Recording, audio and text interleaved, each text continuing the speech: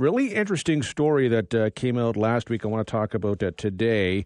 New research says increased time online during the pandemic may have made younger Canadians meaner. Kaitlynn Mendes is warning that declining empathy, which emerged during isolation, now fostering increased cruelty during in-person interactions, including at school. The associate professor at Western University says many parents may not be aware of their children's increased exposure to online harassment during the pandemic, which could now be having some damaging consequences. So let's talk about this. Kaitlynn Mendes joins us now. Appreciate the time today. This is pretty interesting, pretty timely. What made you want to look into this? Well, yeah. So actually, I just want to clarify. The research was actually done in England, so with English young people. But basically, we were interested, as soon as lockdown measures happened, I was interested in young people's online experiences. And so we developed some research that would look at young people's experiences online and how it had changed since the pandemic. So we did surveys, interviews, and focus groups with young people, and we just asked them about a whole range of online experiences. So things like bullying, homophobia, mean comments about their weight, their appearance, their sexuality, their gender, various forms of fraud. And we just asked them how these things had changed from before the pandemic to after the pandemic. So what sort of, you kind of outlined it there, but what sort of issues are we seeing and maybe adults having difficult spotting? Yeah, there's lots of different things. Some of the key things that came out were body shaming. That was a really big one. And that was something that we had expected with girls. We knew the rise of TikTok had really taken off during this time. But we were actually really surprised at how boys were telling us of their experiences of body shaming as well. We had, lots of kind of mean and nasty comments, but especially for queer youth. There was a lot of homophobia. A lot of young people told us about how people were using social media to out them. There was a lot more different kinds of fraud, like catfishing going on, attempts at grooming young people, a lot of nude images getting sent with and without consent, pressure to send nude images in return. So there was just lots of really, really interesting data that came from the project. And what could this tell us maybe about being online in the future? Well, I think lots of things. I think that there's a lot that, for example, parents, teachers, the education system just is not talking to young people about. So kind of a key concern is that, young people are experiencing a whole range of new and kind of constantly evolving types of risks and harms that just they're not being prepared to handle. So, for example, young people told us about the shock, 13-year-old girls, as soon as they join Instagram, they're getting sent unwanted dick pics, for example, that they didn't ask for. And so they really felt ill-equipped. It wasn't something that they were expecting.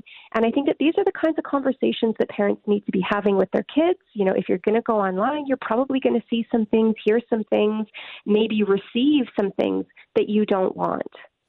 What's the impact, too, of when you're online and having a lack of eye contact, human touch, voice intonations, facial expressions, just normal sorts of interactions that you would have day to day that you can't really pick up on as much online?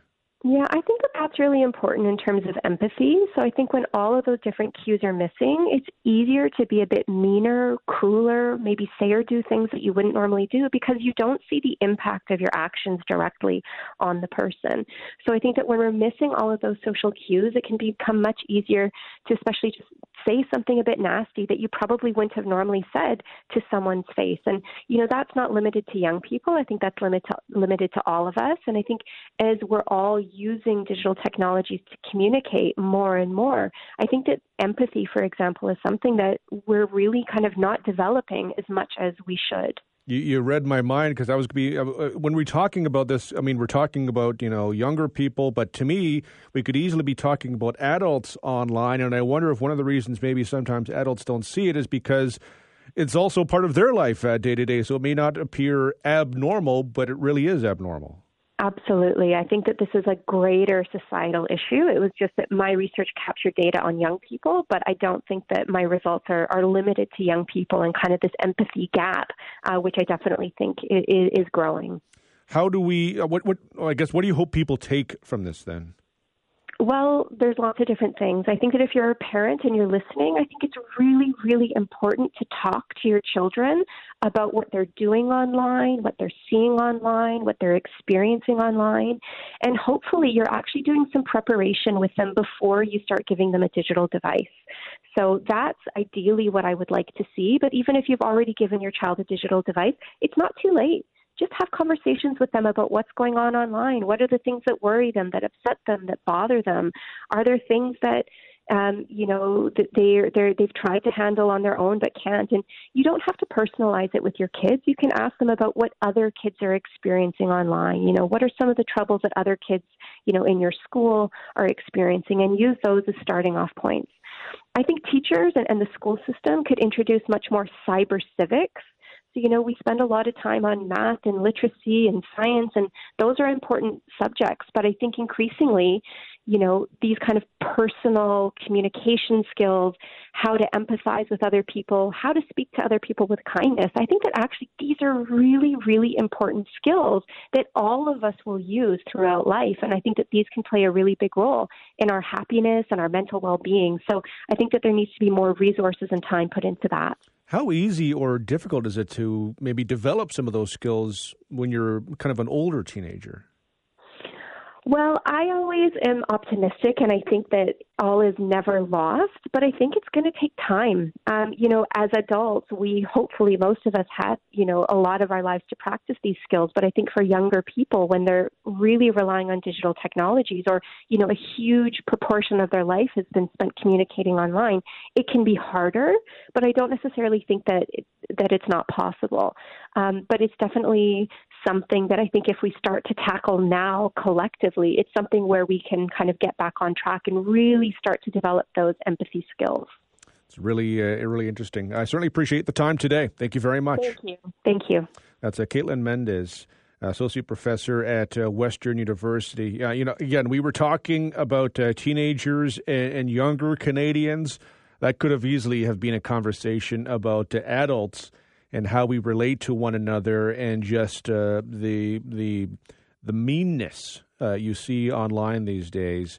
And that's one of the concerns I have with everything going more and more online, that lack of interaction face-to-face with people and the impacts of that.